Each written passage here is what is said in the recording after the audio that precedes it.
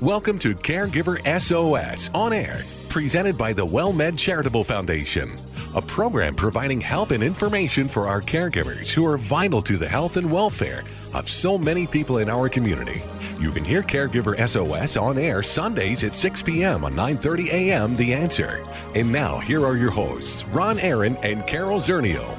Well, thank you very much, and thank you for joining us here on Caregiver SOS On Air on 9:30 a.m. The Answer. I'm Ron Aaron with our co-host Carol Zernial, a nationally known gerontologist, a graduate of Trinity University, and she also serves as executive director of the WellMed Charitable Foundation, former board chair, and is on the board of the National Council on Aging.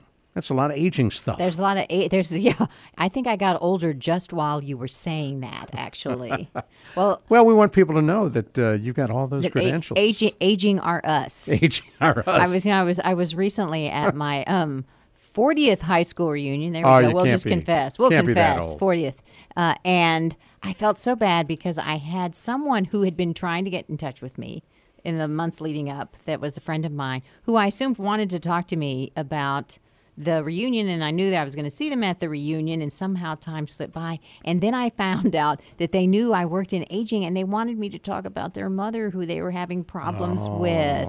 So I felt so terrible that I hadn't gotten back with her sooner. But sometimes on the airplanes, it's like if you're sitting next to the doctor and the doctor doesn't want to tell anybody they're the doctor because it's He's great. Trapped. I said, call me anytime. Right. But don't send me a note saying, hi, how are you? Say, I want to talk to you about my mother, because I will totally, that's the way to get me to jump faster. Exactly. I'm always happy to help out with that. Well, I like that. And we're going to be talking in just a couple of moments to an expert in aging and caregiving. Dr. Bruce Chernoff will join us, CEO of the SCAN Foundation. And they've been looking at caregiving millennials, which is a fascinating topic. Well, the SCAN Foundation, they are a heavy hitter. I had the pleasure of meeting Dr. Chernoff years ago after he did work on the panel to study for long-term care. And he chaired a federal panel. And he convened a whole group of aging professionals from around the country after that report came out to talk about implementation and prioritize and really talk about the healthcare industry and the changes that needed to happen. So he's definitely a leader. And the nice thing is he understands all of us who are caregivers, physician, but really gets it, and the work that they're doing, helping us to identify and reach out to younger caregivers who we don't really think about all the time. It's great. And we'll be talking with him in just a couple of moments. But before we do, here's a question for you. Who smokes more dope, marijuana, kids or grandpa? That's a great question. And there was recently an article in the Washington Post that you and I both saw, and we both cut it out. And it said, talk to your grandparents about marijuana before somebody else does. So surprise, with legal marijuana in so many states, the boomers are back. More older people are using marijuana than younger people, and that shift probably happened a couple of years ago, but it is official now. Older people smoke more dope.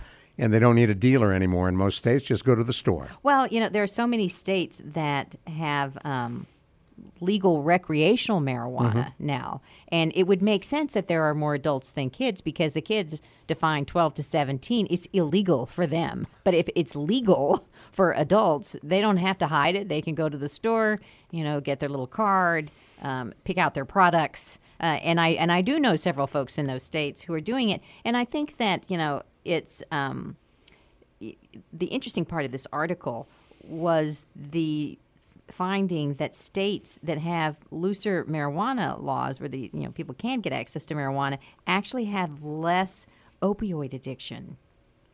Wow. Which is fascinating. It is. Yeah, that's really interesting. So I think the highest use is in that boomer group, that it's the younger old people that age 55 to 65. But the 65 and up, it used to be 0, and now it's like 2.4%. There's a lot of chronic pain, and a lot of them say it is their physician, their primary care physician, who told them they might want to try it.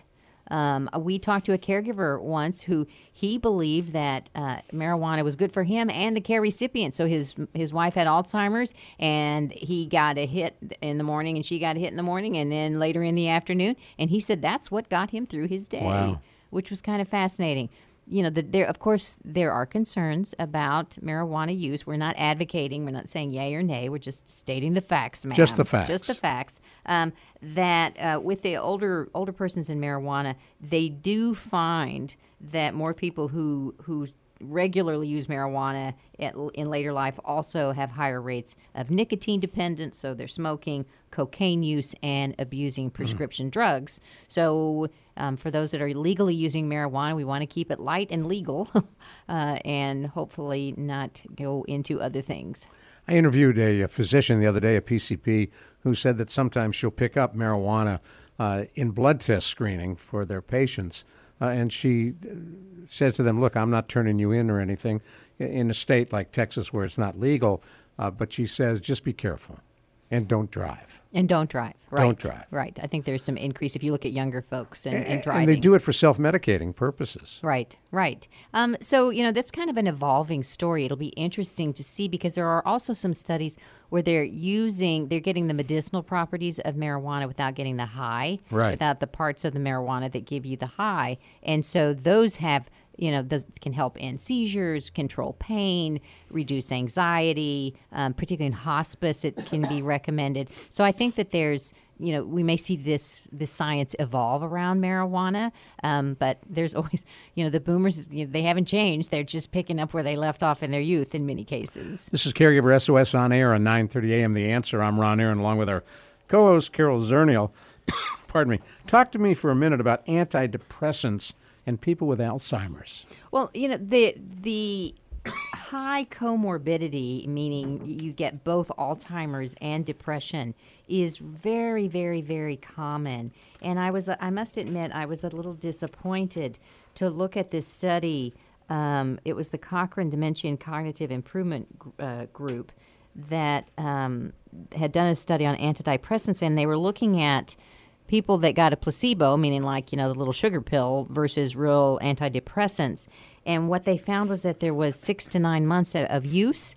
There was little to no difference for people with Alzheimer's. And those that did get a real drug actually were more likely to drop out of treatment and to have at least one unwanted side effects because medications often do have side effects. And so this was a study of 1,592 people over the age of 75, but they recommended really talk to your doctor. If your doctor is recommending an antidepressant for the person with Alzheimer's, their research says it really is not making a big enough difference considering the downside of some of the side effects that they felt like maybe it wasn't worth it. What else can you do for someone who has Alzheimer's and is depressed? That's a very good question. I think that would be a question you would ask your doctor. We do know that, that physical activity, sunshine, a schedule, diet can also improve depression. So, you're always going to need a toolbox when you're working with somebody with dementia. Exercise. Yeah, exercise and sunshine actually, can help with the sundowning too and some of the negative behaviors. If you can get people where they can get some physical activity and get the sunshine so they know it's daytime, keeps them from wandering around at night so much. And for those who don't know about sundowning? The sundowning is fairly common among people with Alzheimer's where they become very restless and wander and walk around. I know my own mother. As the sun goes down. As the sun goes down, yeah, at night. And so my mom and my mother-in-law, both with Alzheimer's, would wander around the house. I mean, I would just, have to go to bed because I couldn't stay awake long enough for them to stop wandering around the house. Luckily, I wasn't the only one in the house. Right. And they, at that time, were not, a flight risk. But when she became a flight risk was about the time my mother did move into a facility. Mm-hmm. To keep her safe. Yeah, to keep her safe. So it's a concern. Folks who are thinking about Social Security as they turn 65 or so, is it complicated? It's so complicated, and people don't think it is. It's the really, that's too bad. So I actually bought this book for my husband, and he liked it, and it was mentioned in this article out of Next Avenue. It's called Get What's Yours, The Secrets to Maxing Out Your Social Security by Philip Muller. And he's the gentleman that answers questions on the PBS NewsHour. We mentioned in an earlier show, he can answer those questions. But, what you need to understand is that there are things, when you take your Social Security, if you are a spouse or a survivor, that it makes an impact. And so I recommend, going to one of the calculators. Either AARP has a calculator. You can go to the Social Security website, plug in how old you are, your husband is, then, look at what your benefits are, but do not go blindly into claiming your Social Security. Those who wait to age 70 to claim it, which is the maximum, get 75% more money than those that take it at age 62. And there are literally 1,000 variables. If you are a spouse and claiming your Social Security, all the different things about when to take it and how much to take. I know my own husband delayed taking Social Security because he's older than me, so that his benefits are higher about the same time we're both retired. And both he doesn't look old enough, Ernie. He found the fountain of youth. He found the fountain of youth. That's the same husband, right? It is the same husband. Same one. He looks like he's early 50s. I confess, I promise it's the same one. Early 50s, easily. Yeah. So, wow. But Social Security is so hard to get your questions answered, and that's why I say go to the website. There are some good websites that you can pay that are even better than the free ones that like AARP. Maximize My Social Security is a site. Social Security Solutions is a site. You do have to pay for those, but they're better about really getting down to the nitty-gritty of how much you're going to get. Wow. But here's your questions. Do you know if you're entitled to spousal benefits? Do you know how the spousal and survivor benefits are determined? And if you don't know, find somebody who does. Perfect. Got about a minute left. It turns out that tremors are not always Parkinson's. Well, this was an article, so I always think of Katharine Hepburn. Right. And, she had that tremor in her hands and in her heads and actually in her voice.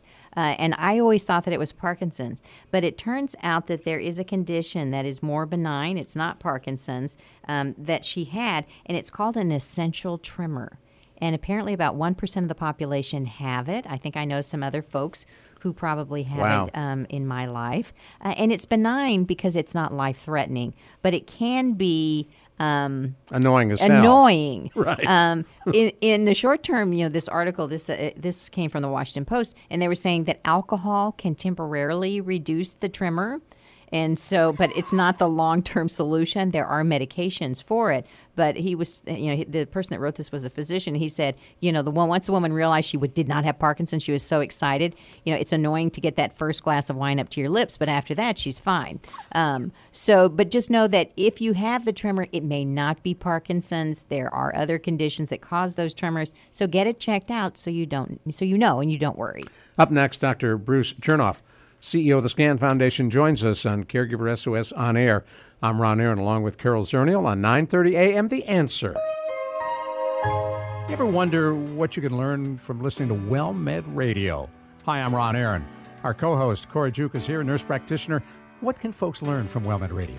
We talk about a lot of things such as chronic disease management, how to manage your diabetes, your blood pressure, but we also talk about social issues such as what WellMed offers and what you can do to improve your health and improve your life. And it's something that you're newer to WellMed Radio, and I get a kick out of working with you. What is it you like about doing radio?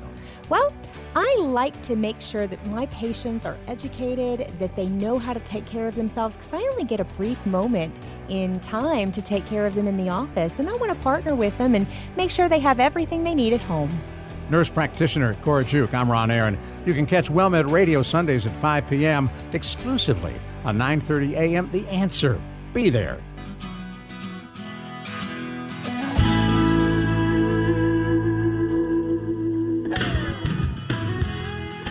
Well, as we were promising, we're delighted to welcome to our Caregiver SOS On Air hotline Dr. Bruce Chernoff. I'm Ron Aaron, along with our co-host Carol Zernial. Dr. Chernoff is CEO of the SCAN Foundation, and we're going to find out in just a moment what that represents. And Dr. Chernoff, thank you so much for coming on. Thank you so much for inviting me. So the SCAN Foundation, what is it? And tell us about your campaign for caregiving millennials. Absolutely. So the SCAN Foundation is one of the largest foundations in the country focused exclusively on aging healthcare policy and health systems transformation.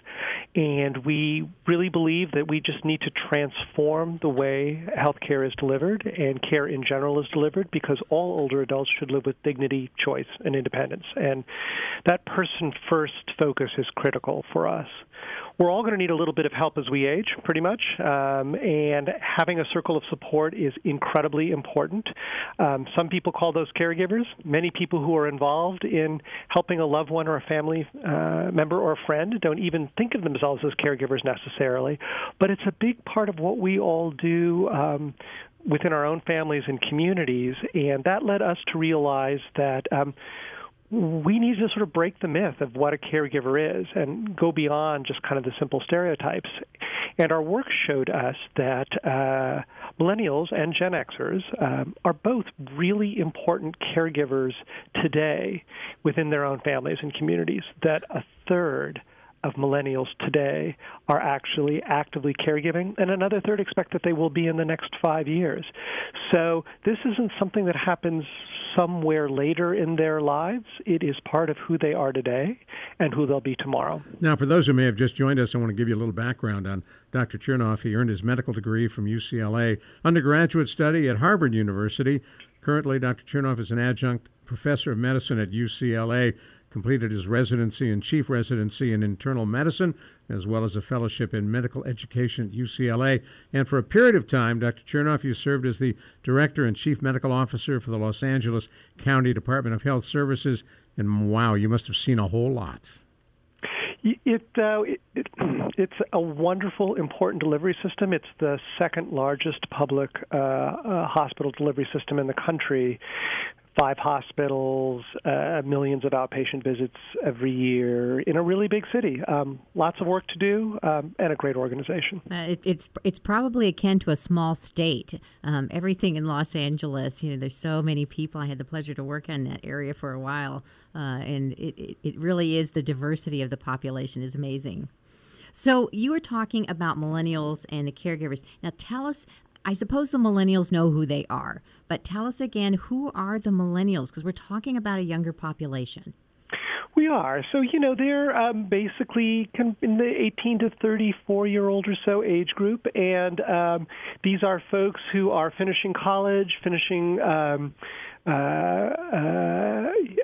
or beginning college, finishing college, starting lives, starting families, first jobs, second jobs, but they're launching their adult lives, really. And in the same breath, they are a huge part of support within their own families and communities. And so people that are younger that become caregivers, there's a social disconnect, because all of a sudden when they take on that caregiving role, they're not doing the things that other people their age necessarily are doing. So it's difficult enough when you're middle age or an older person, but with the younger group, there's that disconnect. I'm not doing what my friends are doing. I'm not on the same track, and it may be harder for some of their friends and family members to understand what it is that they're really doing with their time. Yeah, why doesn't Johnny come out with us anymore? What's he doing? You're not any fun.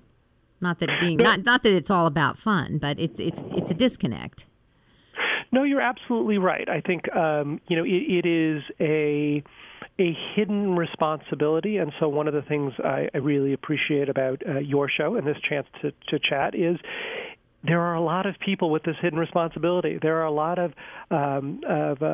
young folks who are trying to live three-dimensional lives, and part of that means giving a little bit of care to a family member or a friend.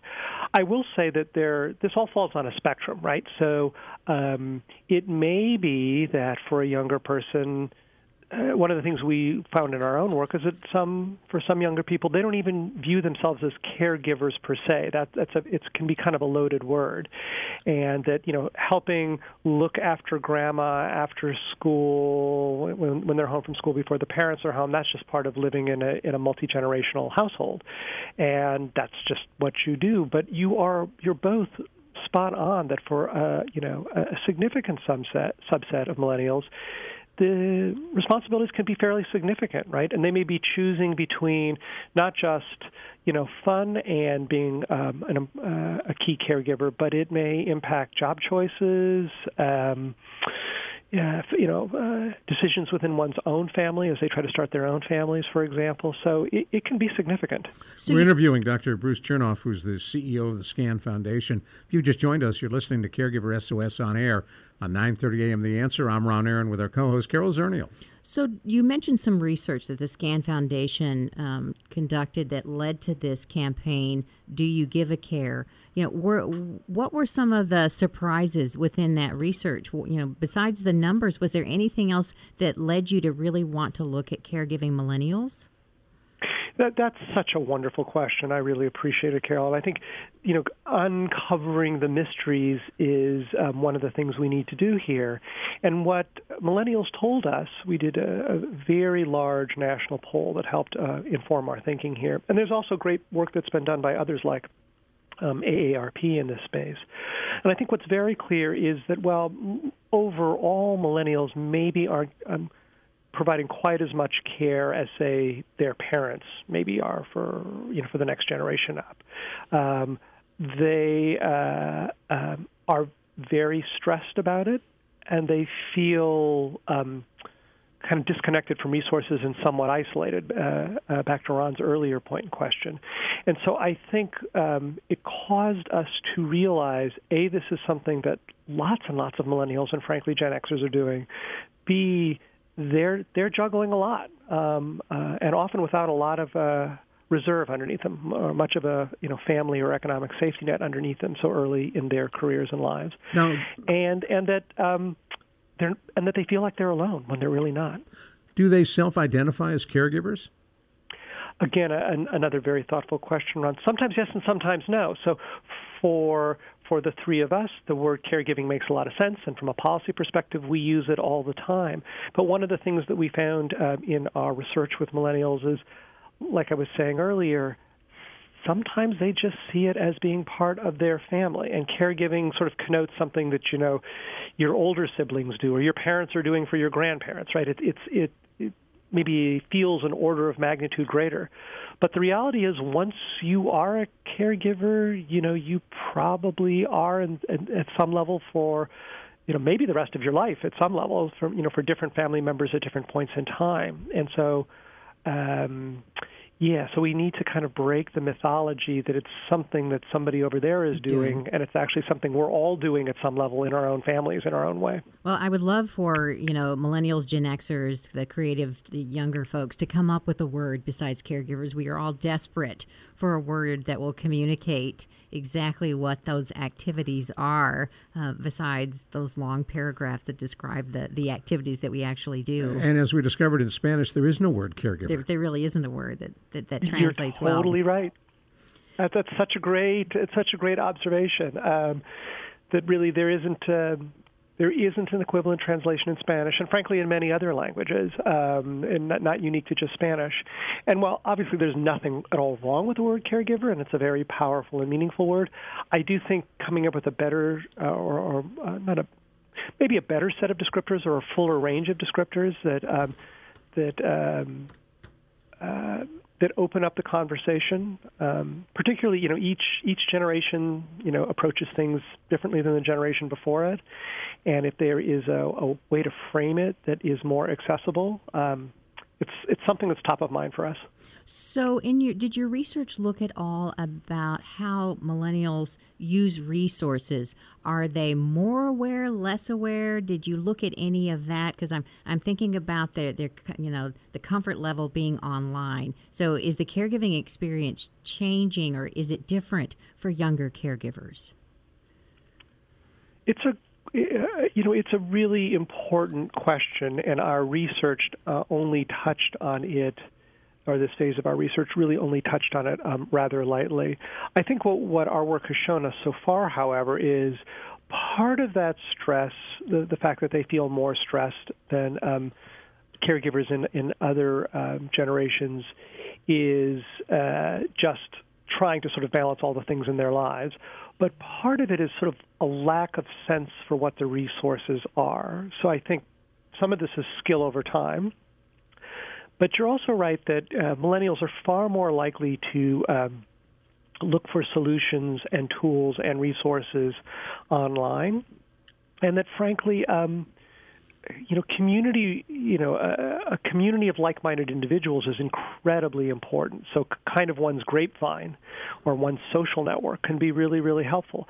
I think we've all had the experience in all different facets of our lives. I'm sure you both have experienced this, where you go on Google to look something up and, you're pleasantly told your search term got you 5 million results. And so the Google fire hose can be rich in terms of content, but challenging in terms of usefulness.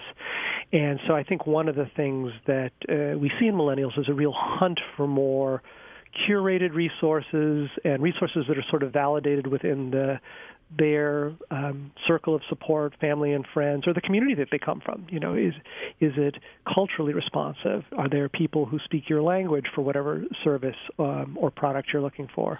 All really important questions and places where more work needs to be done. Stay with us just a minute. We're going to come right back to you. I'm Ron Aaron, along with Carol Zernial, and we're talking with Dr. Bruce Chernoff about caregiving and the SCAN Foundation, and maybe we can talk a little bit about why in the world this work matters, right here on Caregiver SOS On Air.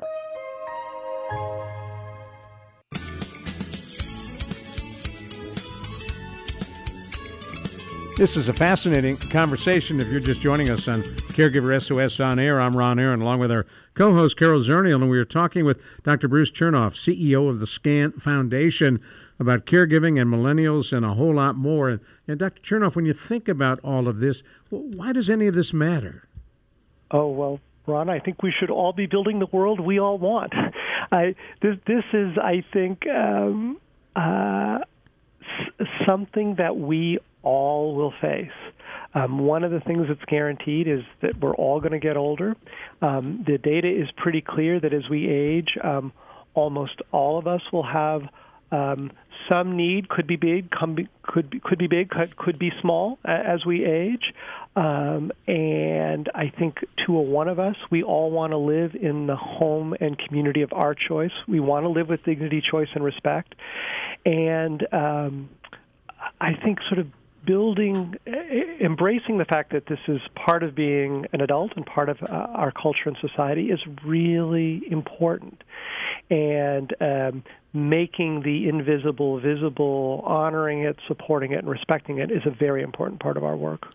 One of the things, and Carol, you've talked about this, is while most folks want to stay home, live independently, age in place, it turns out not to be very productive from a socializing standpoint. So that's a good point, and part of why we say sort of age in community is community means different things to different people at different points in their lives.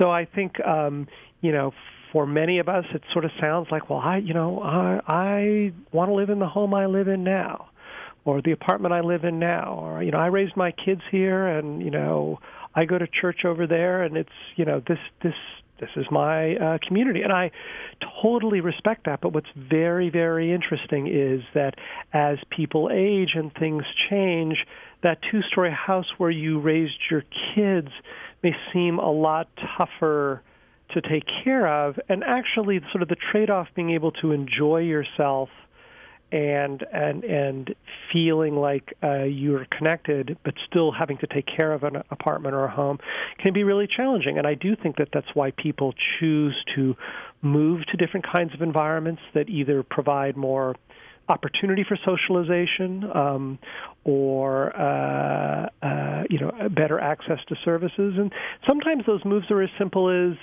they sound big, but they make lots of sense. So it may be, moving across a country, that sounds really hard. But if you're moving in with a son or a daughter and their kids and grandkids, that might be a really important, family bond that's far more important, say, than being in the house where the kids grew up. So I think the idea that community changes over time is really okay. it's just a hard one for us to think about over decades and decades.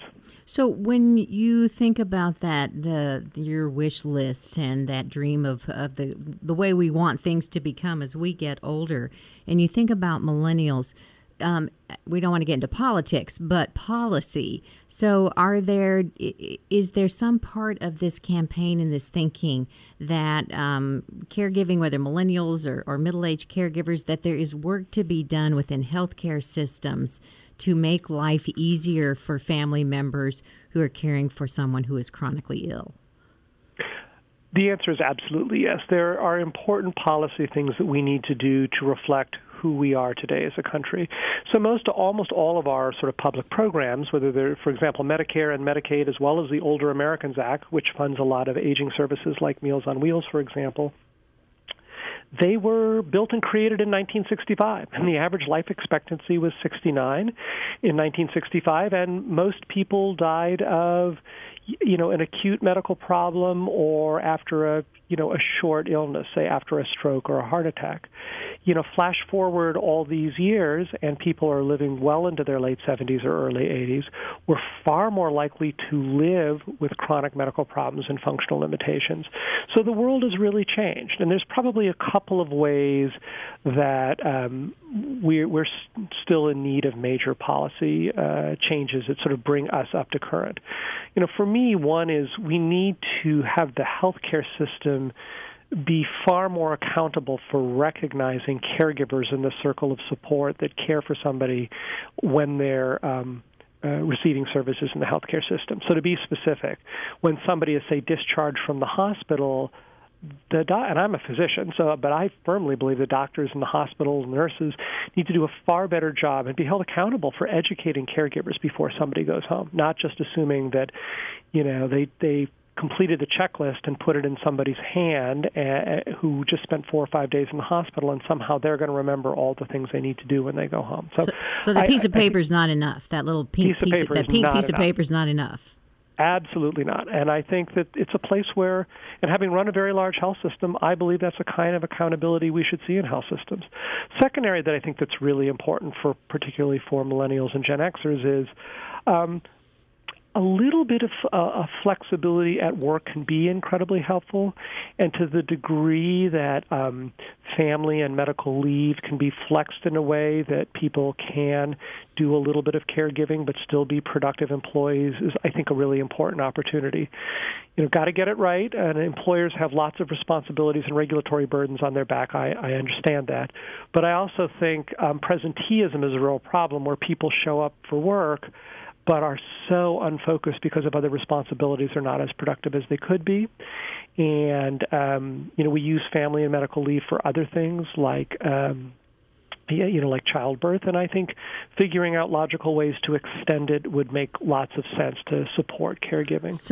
And then the last thing, and I'll quit, I promise, is I think we have to recognize that for those of us who face really severe long-term care problems, the small percentage of us, roughly 20%, that will need 5 or more years of serious long-term care, there isn't really a way to pay for that right now, and there really isn't an insurance product for that right now, and that families face potentially catastrophic economic challenges paying for that. And I do think that's a place where public policy could step in and develop better solutions. So for those of us that have been in the aging business or the healthcare business for a while, that is the missing piece, that especially the last one on the financing.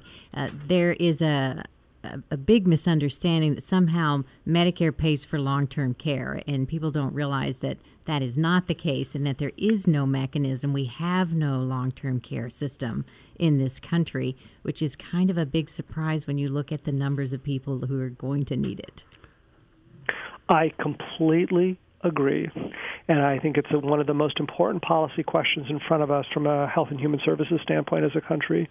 And our ability to get that right is critical because, frankly, the most expensive and least person-centered choice at this point is what we're doing right now, which is just to not have any meaningful solution and let people think that Medicare will ultimately pay for it when they have that need, when in fact, as we've just discussed, Medicare won't be there in that way. And so, yes. I want to go back.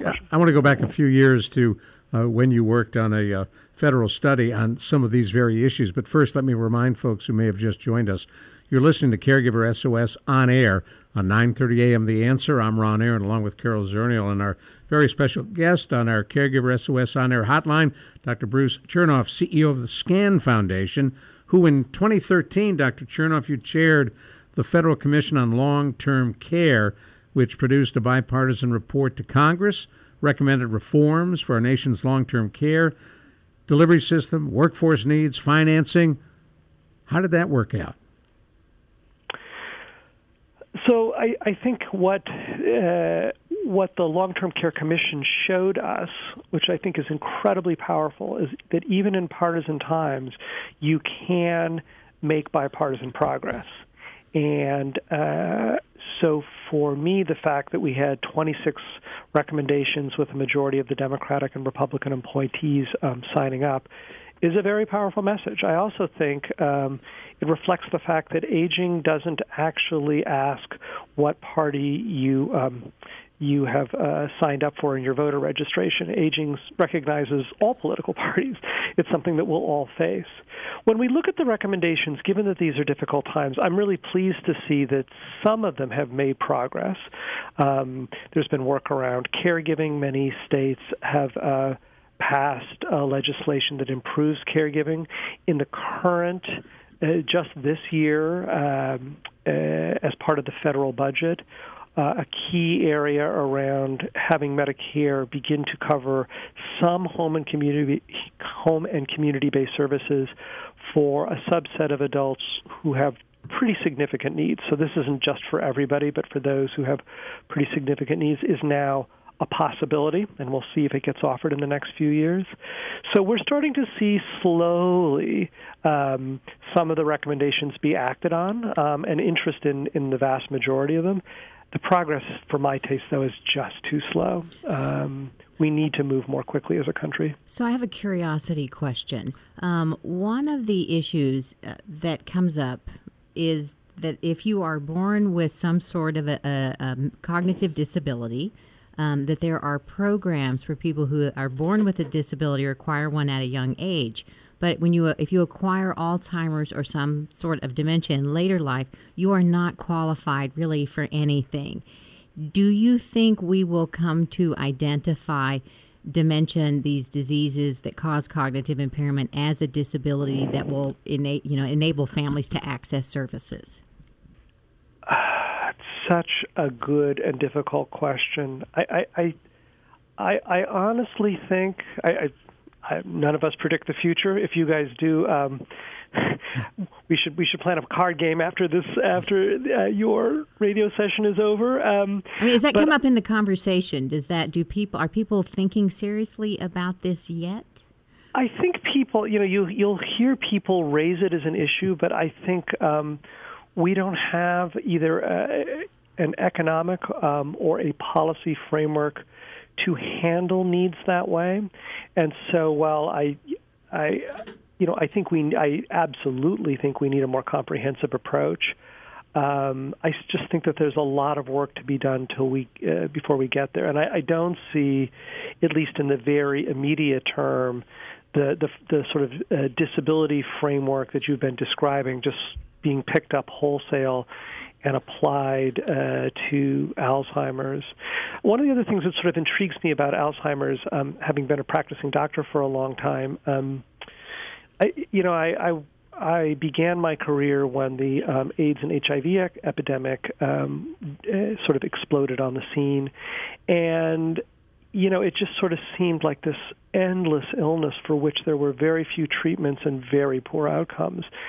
And then suddenly a whole new generation of medications came along, and it changed the trajectory of that illness. And it's just been so frustrating that with Alzheimer's, I think we've seen this sort of long trudge to trying to find a treatment, and really having not done that successfully yet. But my gut tells me that in the next, 5 years, maybe it's longer, this is where I'm guessing the future, there will be a dramatic treatment, and it will fundamentally change the course of the disease. Well, I hope so. I'm 76. We'll take the cure for Alzheimer's versus care for Alzheimer's. That Exactly. would be fine. Yeah. Hey, we have to, unfortunately, we have to stop you right here. Dr. Chernoff, you've been a great guest. And we will have to have you back because there's more to discuss. We would love to have you back, and I look forward to talking to you again. I'd be glad to come back anytime. This has been a wonderful discussion. So if people want to find out about the Do You Give a Care campaign for millennials, where do they go? So you can find us on all of your favorite social media, so Instagram, Facebook, and Twitter. And you can go to the SCAN Foundation website at www.thescanfoundation.org to get more information. Cool. Thanks very much. Appreciate it. Thank you. Bye now. Bye-bye. Dr. Bruce Chernoff. She's Carol Zernial. I'm Ron Aaron. Up next, Take 10 with Dr. Jamie Heisman right here on Caregiver SOS On Air on 9:30 a.m. The Answer. You ever wonder what you can learn from listening to WellMed Radio? Hi, I'm Ron Aaron. Our co-host, Cora Juke, is here, nurse practitioner. What can folks learn from WellMed Radio? We talk about a lot of things such as chronic disease management, how to manage your diabetes, your blood pressure, but we also talk about social issues such as what WellMed offers and what you can do to improve your health and improve your life. And it's something that you're newer to WellMed Radio, and I get a kick out of working with you. What is it you like about doing radio? Well, I like to make sure that my patients are educated, that they know how to take care of themselves, because I only get a brief moment in time to take care of them in the office, and I want to partner with them and make sure they have everything they need at home. Nurse practitioner Cora Juke, I'm Ron Aaron. You can catch WellMed Radio Sundays at 5 p.m. exclusively on 9:30 a.m. The Answer. Be there.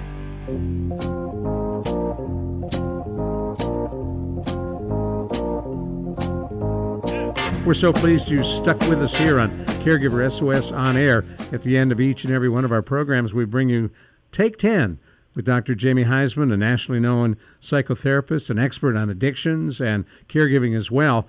I'm Ron Aaron, and our co-host Carol Zernial joins us too.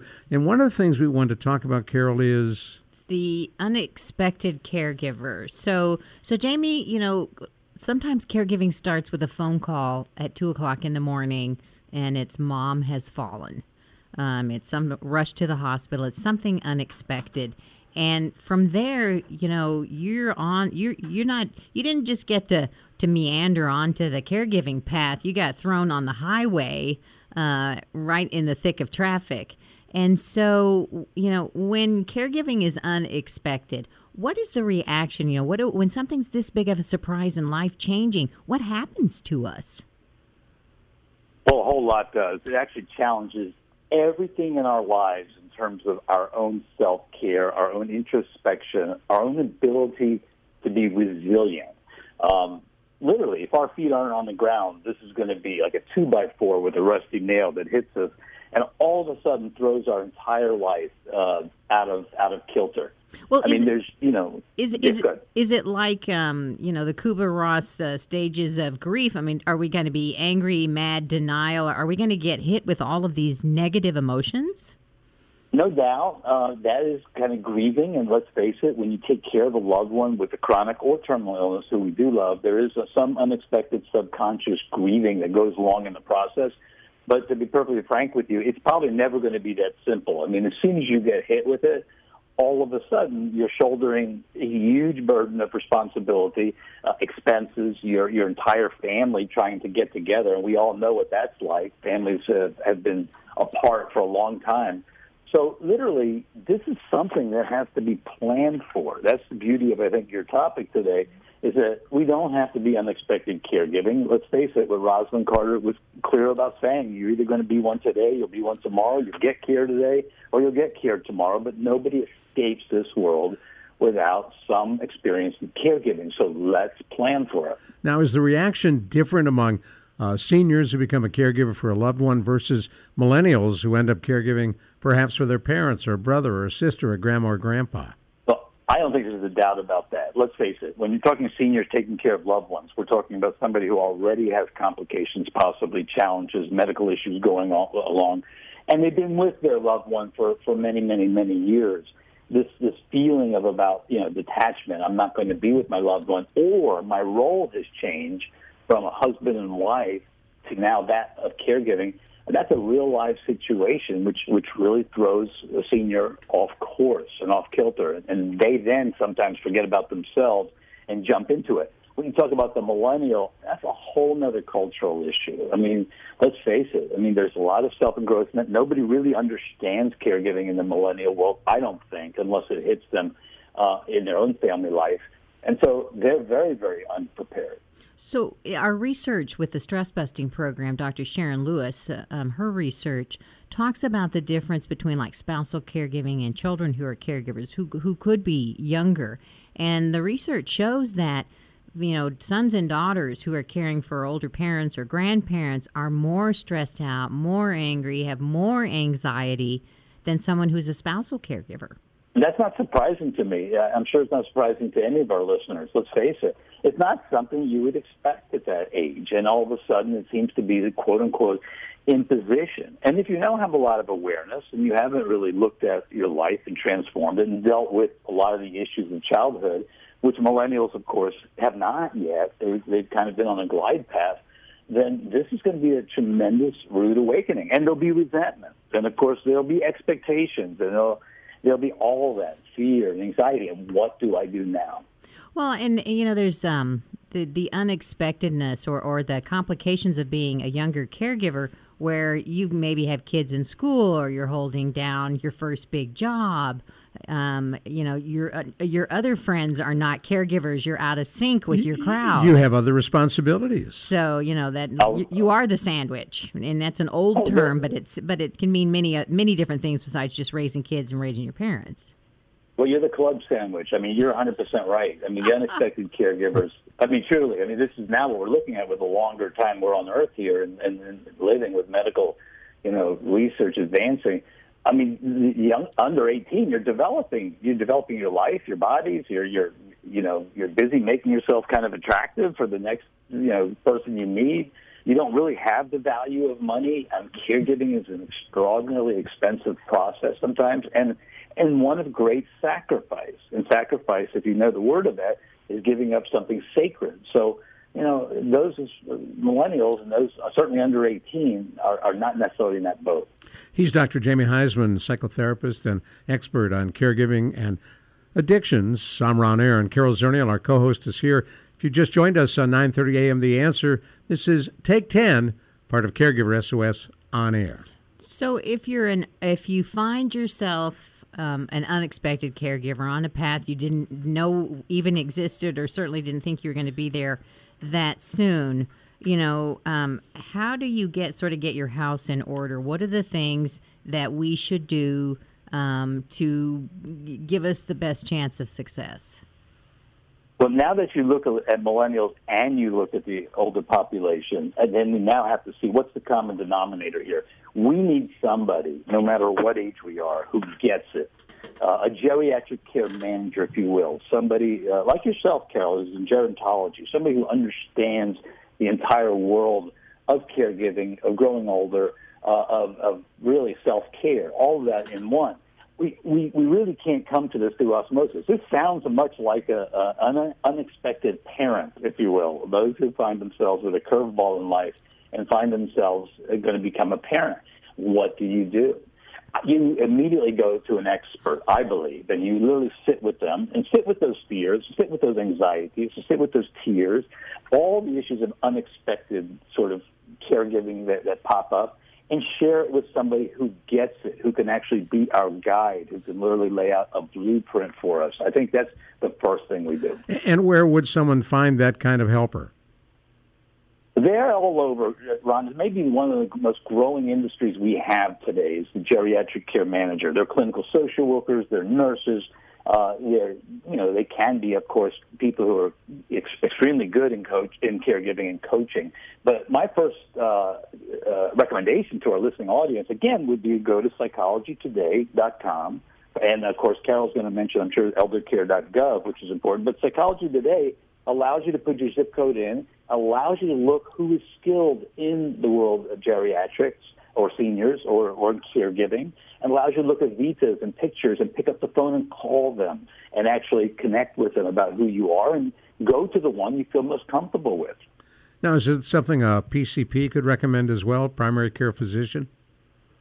I would hope that they would, and Carol is really and the WellMed Charitable Foundation is really in the vanguard of that. I'm sure, Carol, you can give great experience here of how receptive your primary caregivers are to be in that role, to make that recommendation. Well, I think it really depends on your primary care physician. I mean, we're in a kind of a transitional phase here in healthcare where there's a growing recognition that caregiving is an issue, but a lot of times it's not the physician who's going to know what the resources are. The resources are. How about that word? I agree with you, Jamie, and I think geriatric care manager is a big, expensive-sounding, scary kind of word. Yeah. But what I would encourage folks to think about is, number one, is, if you do pay a professional, a couple of hours that you pay a geriatric care manager to walk you through that checklist is money well spent. It's like money with a really good attorney to get all your documents. That's money well spent. But there are also support groups where you can get really good advice from other caregivers that are not going to cost you. So if you can't do the geriatric care manager, you definitely want to find a support group, your area agency on aging, and they have case management. You may have to wait to get in to talk with them, but there are some other resources. Jamie, we've got about 15 seconds. You get the last word. Well, I just want to emphasize exactly what Carol said. Access, access, access. A geriatric care manager is a clinical social worker or nurse, and literally they're on your health care plan as well. Make the investment, and as Carol says, it will save you an infinite amount of dollars ahead. Perfect. And time and okay. Thank you, Dr. Jamie. Carol Zernial, I'm Ron Aaron. You've been listening to Take 10 on Caregiver SOS On Air on 9:30 a.m. The Answer will catch you Sundays at 6 p.m. You've been listening to Caregiver SOS On Air, presented by the WellMed Charitable Foundation. Email suggestions and comments on this radio program to radio@wellmed.net. And join your hosts Ron Aaron and Carol Zernial for another edition of Caregiver SOS On Air on 9:30 a.m. The Answer.